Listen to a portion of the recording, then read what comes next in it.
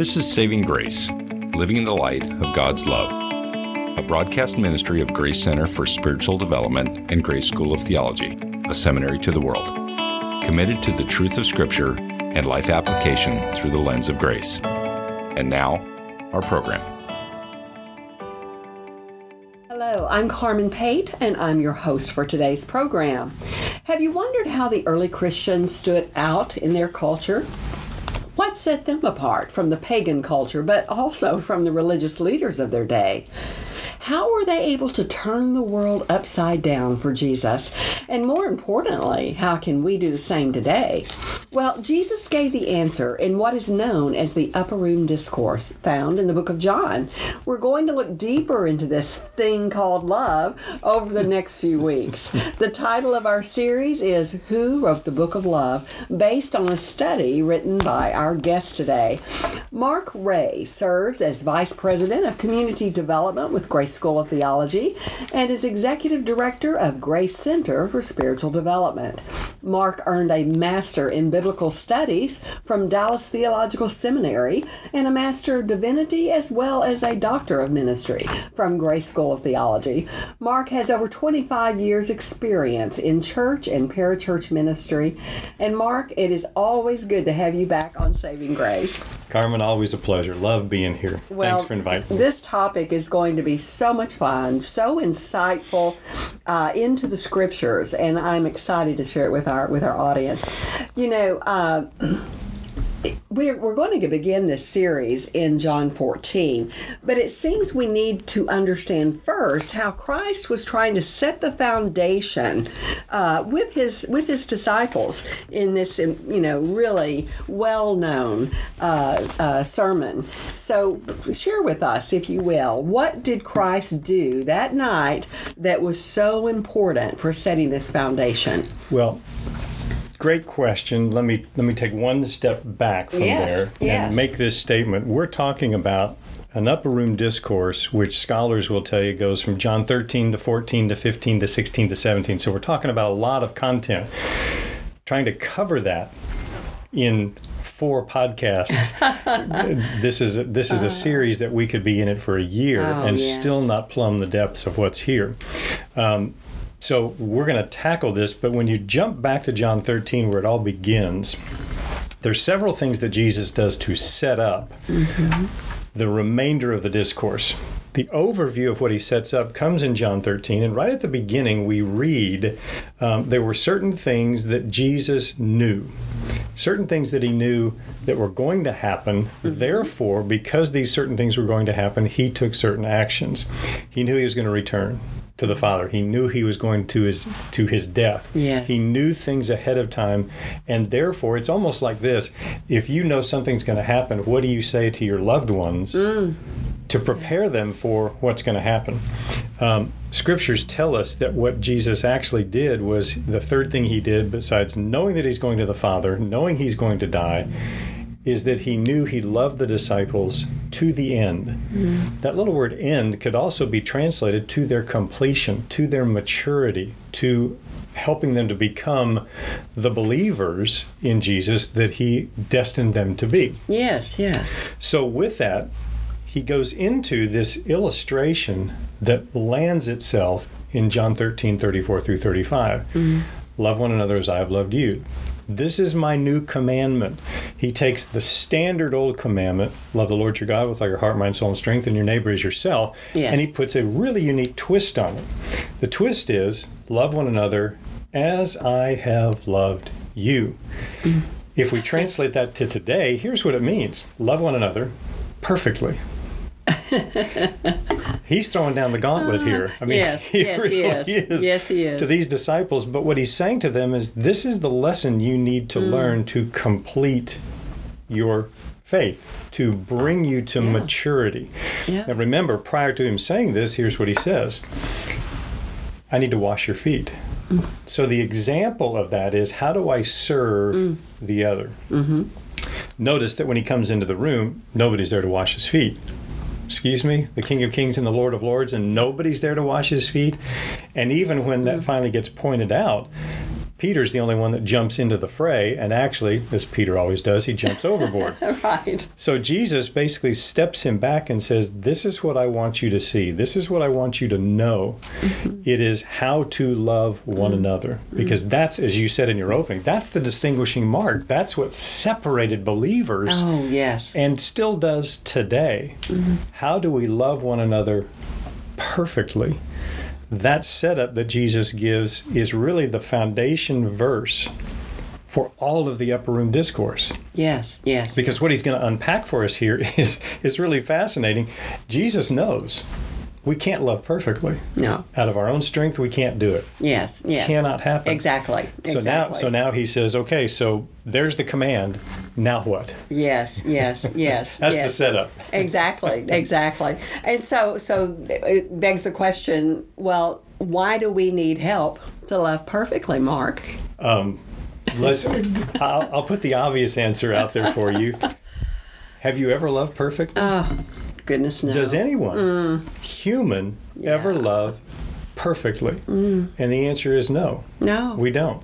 Why do we need help? Because the command is far beyond our ability to actually be obedient to the command. Yes.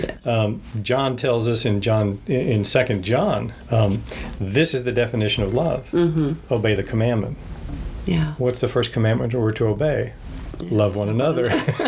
So the definition of love is love one another. Be obedient to loving one another. In fact, in John 15, Jesus says, this is my commandment. It's the only commandment Jesus says is my command. This is how important love one another is. Oh, yes. And so the unfolding of the Upper Room Discourse is now, what does God do to prepare us, to equip us to be able to fulfill this one commandment? Love one another as I have loved you. And here's your separation. The world will know you're my disciples. Not if you can spell dispensationalism. Thank goodness. Not if you know who Melchizedek is. Right. Those aren't the parameters under which we are known as believers. We're known as believers by how we treat each other. How we treat each other. Yes. And Dwight Edwards always says it's that surprise factor. Yes. People don't expect anyone to love one another, really. And beyond that, to love perfectly. Yes. Now you've got the framework of what Jesus is getting ready to unfold. And because we know that when there is a command, that means that God is going to equip us to fulfill that command. Right. And so that's why we can really look forward to what he's going to tell us next, because that means he's going to show us just how to do this. Well, the first thing we see in John 14, 1 through 11 is just that point about believing. What is it that we need to believe to help us love perfectly? Well, it's a great question. There's a couple of things that are laid out here in John 14. Jesus starts the whole thing by, let not your heart be troubled. Well, remember where they were and what Jesus has just told the disciples. By the way, I'm going to the cross. I'm going to be leaving. Don't be upset about it now. But and here it is. Right. So don't be troubled. Why? You believe in God. That's the given. That's the assumption. Now he puts himself in there and says, believe also in me. Believe in everything I've told you, everything I've taught you, all the commands I've put in front. But most of all, believe this. You will be known as mine by how you treat each other. What do you need for the foundation of that? You need some level of security. So what does he say in starting in chapter 2, or starting in verse 2? In my Father's house are many mansions. If it were not so, I would have told you. I go to prepare a place for you. He's given them the security of there is always a place for you in eternity with me.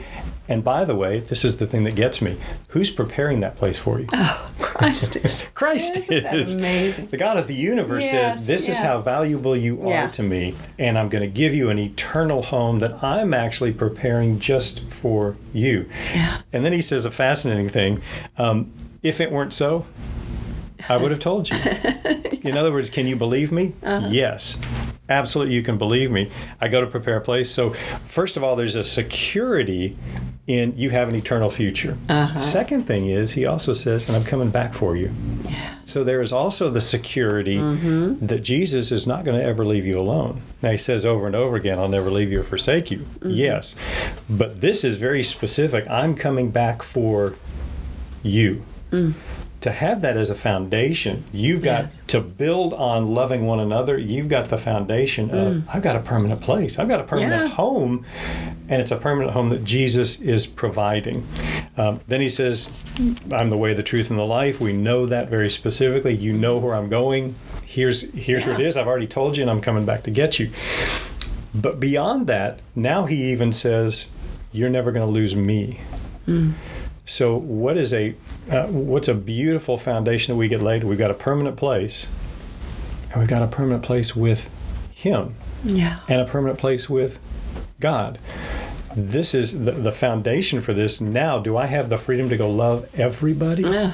Yeah, absolutely. Because you can't affect my future by what I do now, and I am free now to go love unconditionally, like I've been loved. So you get this proof. Not only am I going to the cross for you, but I'm preparing a place for you, and I'm coming back for you. And I am with you forever. Those foundations are, if we truly get them into our head, of the value of us in the life of Jesus, the value that he places on us. I'm going to die for you. I've got a place for you. I'm preparing it for you. I'm coming back for you, and I'm going to be with you. It's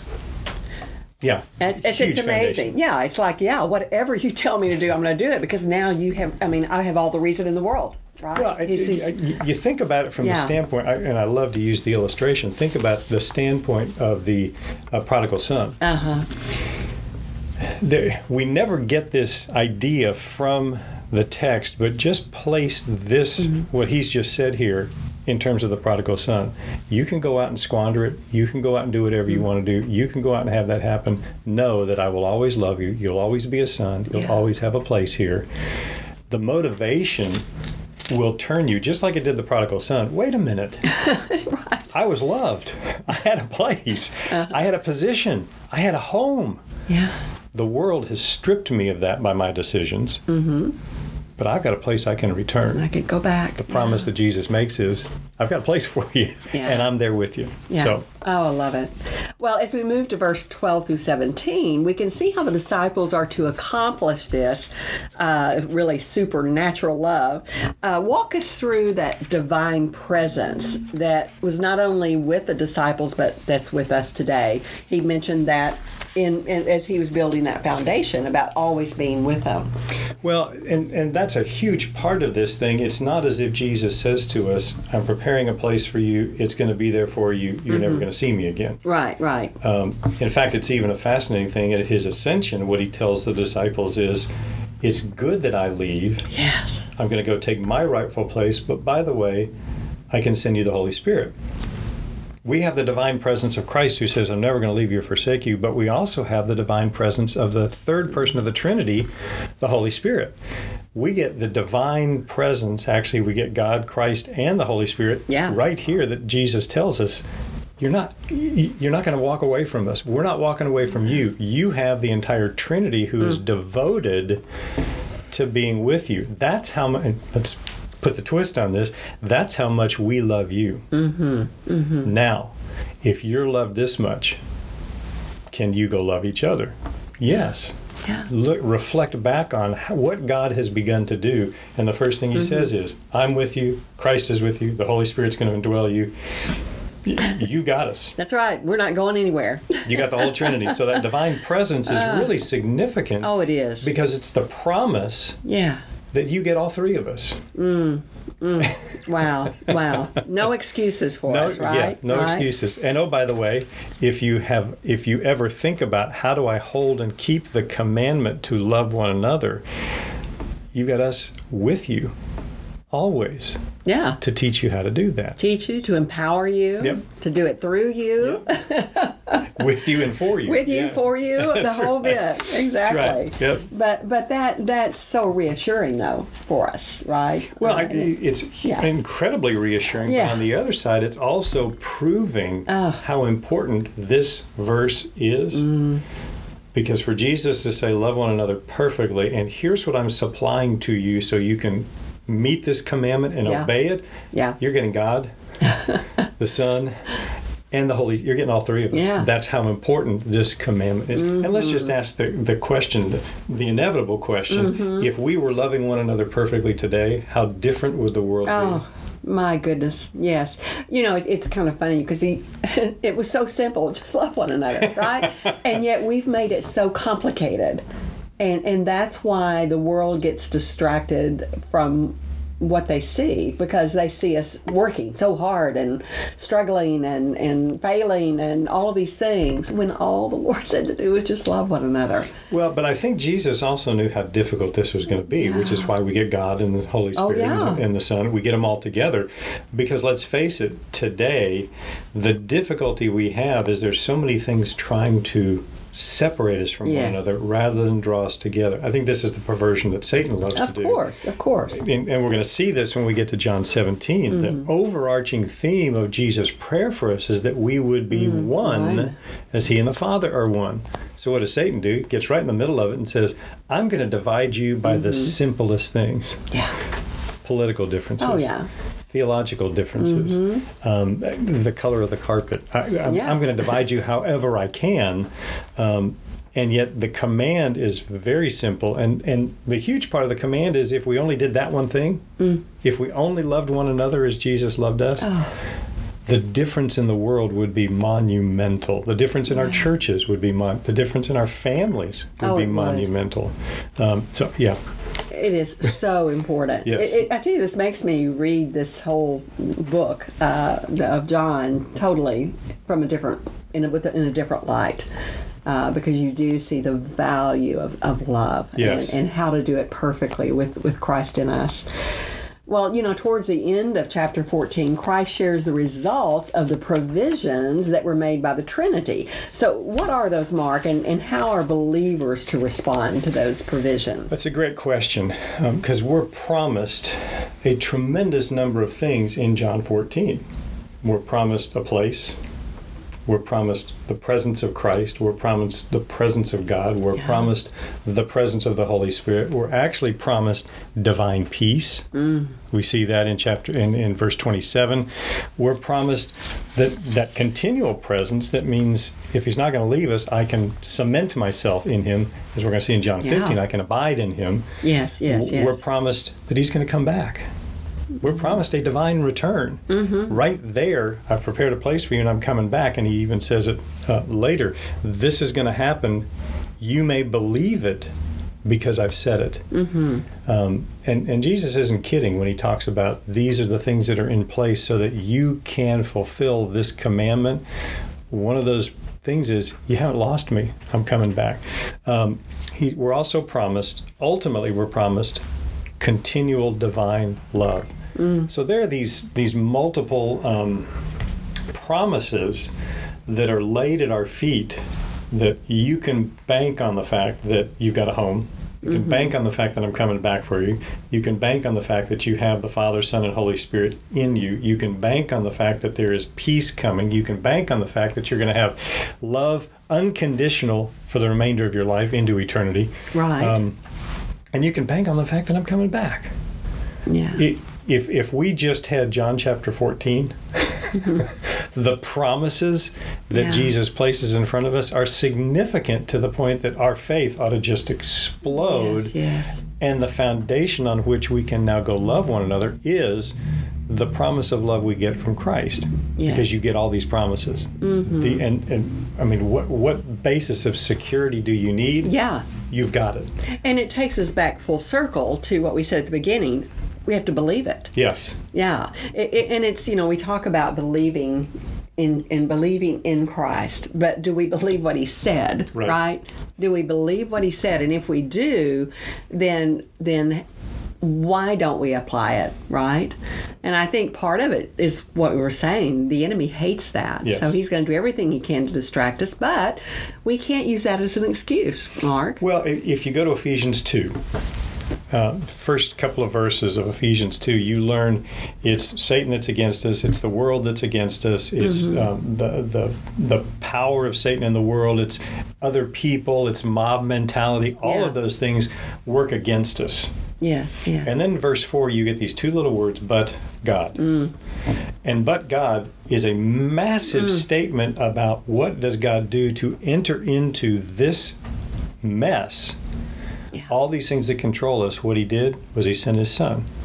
Yeah. He showed us how much he loved us by sending his son to die for us so that we would have all of these promises. Yeah. And can you believe that? Simply look at the cross. Exactly. The cross tells us those are the truth. Yes. And that I can begin to walk in. Again, Satan will draw our attention off. We'll move in different directions. We'll move away from how do I love. Yes, yes. But this is also why we're indwelt. The reminder is constantly there to go back to your first love. Right. The first love is the one who loved you. Yes, What has he done for you? The constant reminder. I think it's why I love our Jewish brothers and sisters who spend their life during the course of a year. Here's a feast. Here's a feast. Here's a remembrance. Here's a remembrance. I think it's why Christ tells us, do this in remembrance of me. Yes, yes. Remember my sacrifice of love for you, because that's the foundation for you to now begin to obey the commandment to love one another. Yes. As I have loved you. As I have loved you. So, yeah. If you take just a minute, I think it's important. It wasn't on here, but you're so good. How does legalism distract us? I think big time. From loving others like we should. How do you see it distracting? Well, there's a number of ways and it's a great question, a number of ways that legalism distracts us. First of all, follow the law, not love.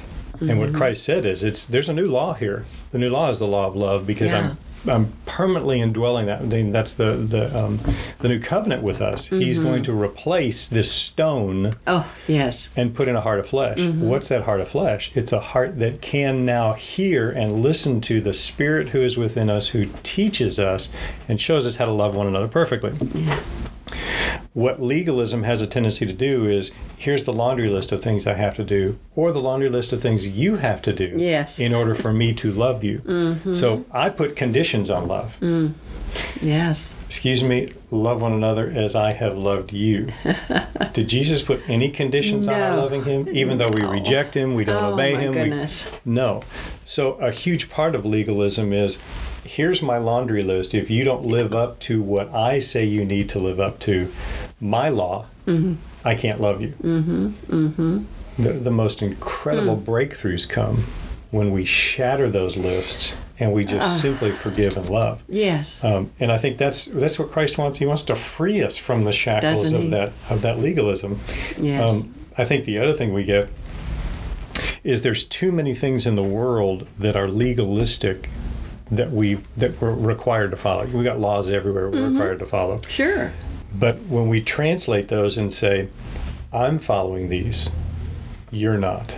Now all of a sudden I've put a distance between us. And some of those are just as simple as, I follow this law, you don't follow this law. I'll use a really out there example. I stop at every stop sign. I come to a rolling stop and my car stops. You don't. You're not following the law. That's right. I'm a better driver than you are. That's right. So the minute I do that, I've just elevated me a little bit above you. I'm above you. And if I'm above you, I don't have to love you. Wow. That legalism it absolutely shatters the opportunity for us to love one another perfectly. Yes. And if we just take it a step back to John 13:34 through 35, we will shatter the world's perception because we'll love people no matter what. Yes. Now, again, I'm not stating here that there aren't important things. Good theology, good biblical foundations, those are important things. But the importance above all is loving one another. And especially where that starts within the church, the first place to practice loving one another in your family and ultimately in the body of Christ, in your church family. So that's the ground on which we practice how do we love one another perfectly, because what we should understand is when I don't, I can ask for forgiveness and be forgiven. And all of a sudden we're back on the same playing field of how do we love one another perfectly. Yes, and when we are loving one another as we are commanded to do in the way that Christ wants us to love, people are drawn to us, that means people would be drawn to the church instead of turning away from the church. Yes. Right? Because they're looking for a place to be loved and accepted. And Yeah, where somebody doesn't look at me and say, you disagree with me, therefore we can't be in fellowship. That's right. We can't love one another. My. Yeah. Well, in our closing comments, Mark, what are some of the questions that we should be asking ourselves as we consider what we've heard today about love and the promises of love? Unfortunately, this is where conviction really sets in. And the first simple question is this: am I loving perfectly? If the answer to that is no, which I'm just here to tell you is going to be, because we don't love one another perfectly, what am I doing to actually try to love? Am I looking at the provisions God has given me? Am I going back to that to really understand this is the value and this is how much I'm loved, so I can now begin to love others? Yes. The first question I would ask is, am I loving? Yeah. Starting with, am I loving God? The one who has done all this for me. Am I loving Christ who is with me, the Spirit who's indwelling me? Am I loving? Second question is, am I loving my neighbor? I mean, you've got a huge example in the Good Samaritan. Yes. Who's your neighbor? It's everybody around you. That's right. And seeing the beautiful outpouring of what the Good Samaritan does. And by the way, the Samaritan was an outcast. And yet, what does the outcast do? He goes and actually loves this guy unconditionally, takes care of him, does everything necessary. That just sets a precedent for the illustration of how do I serve one another. Am I doing that? And if I'm not, why not?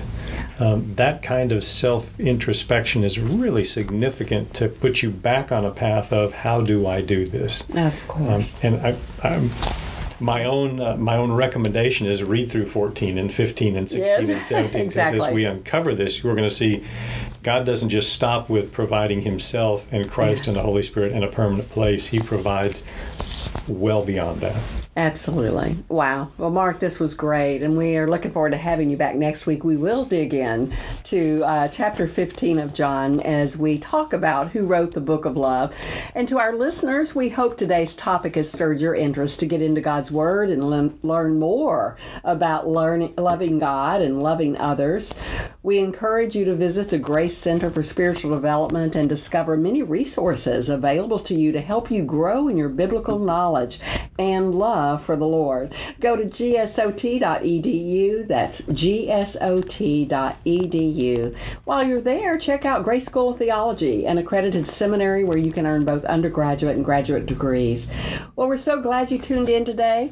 Please tell others about saving grace, and remember, the love of Christ can never be earned and can never be lost. You've been listening to Saving Grace. For more information about Grace Center for Spiritual Development or this program, visit our website at gsot.edu/center or download the Grace app through your smartphone.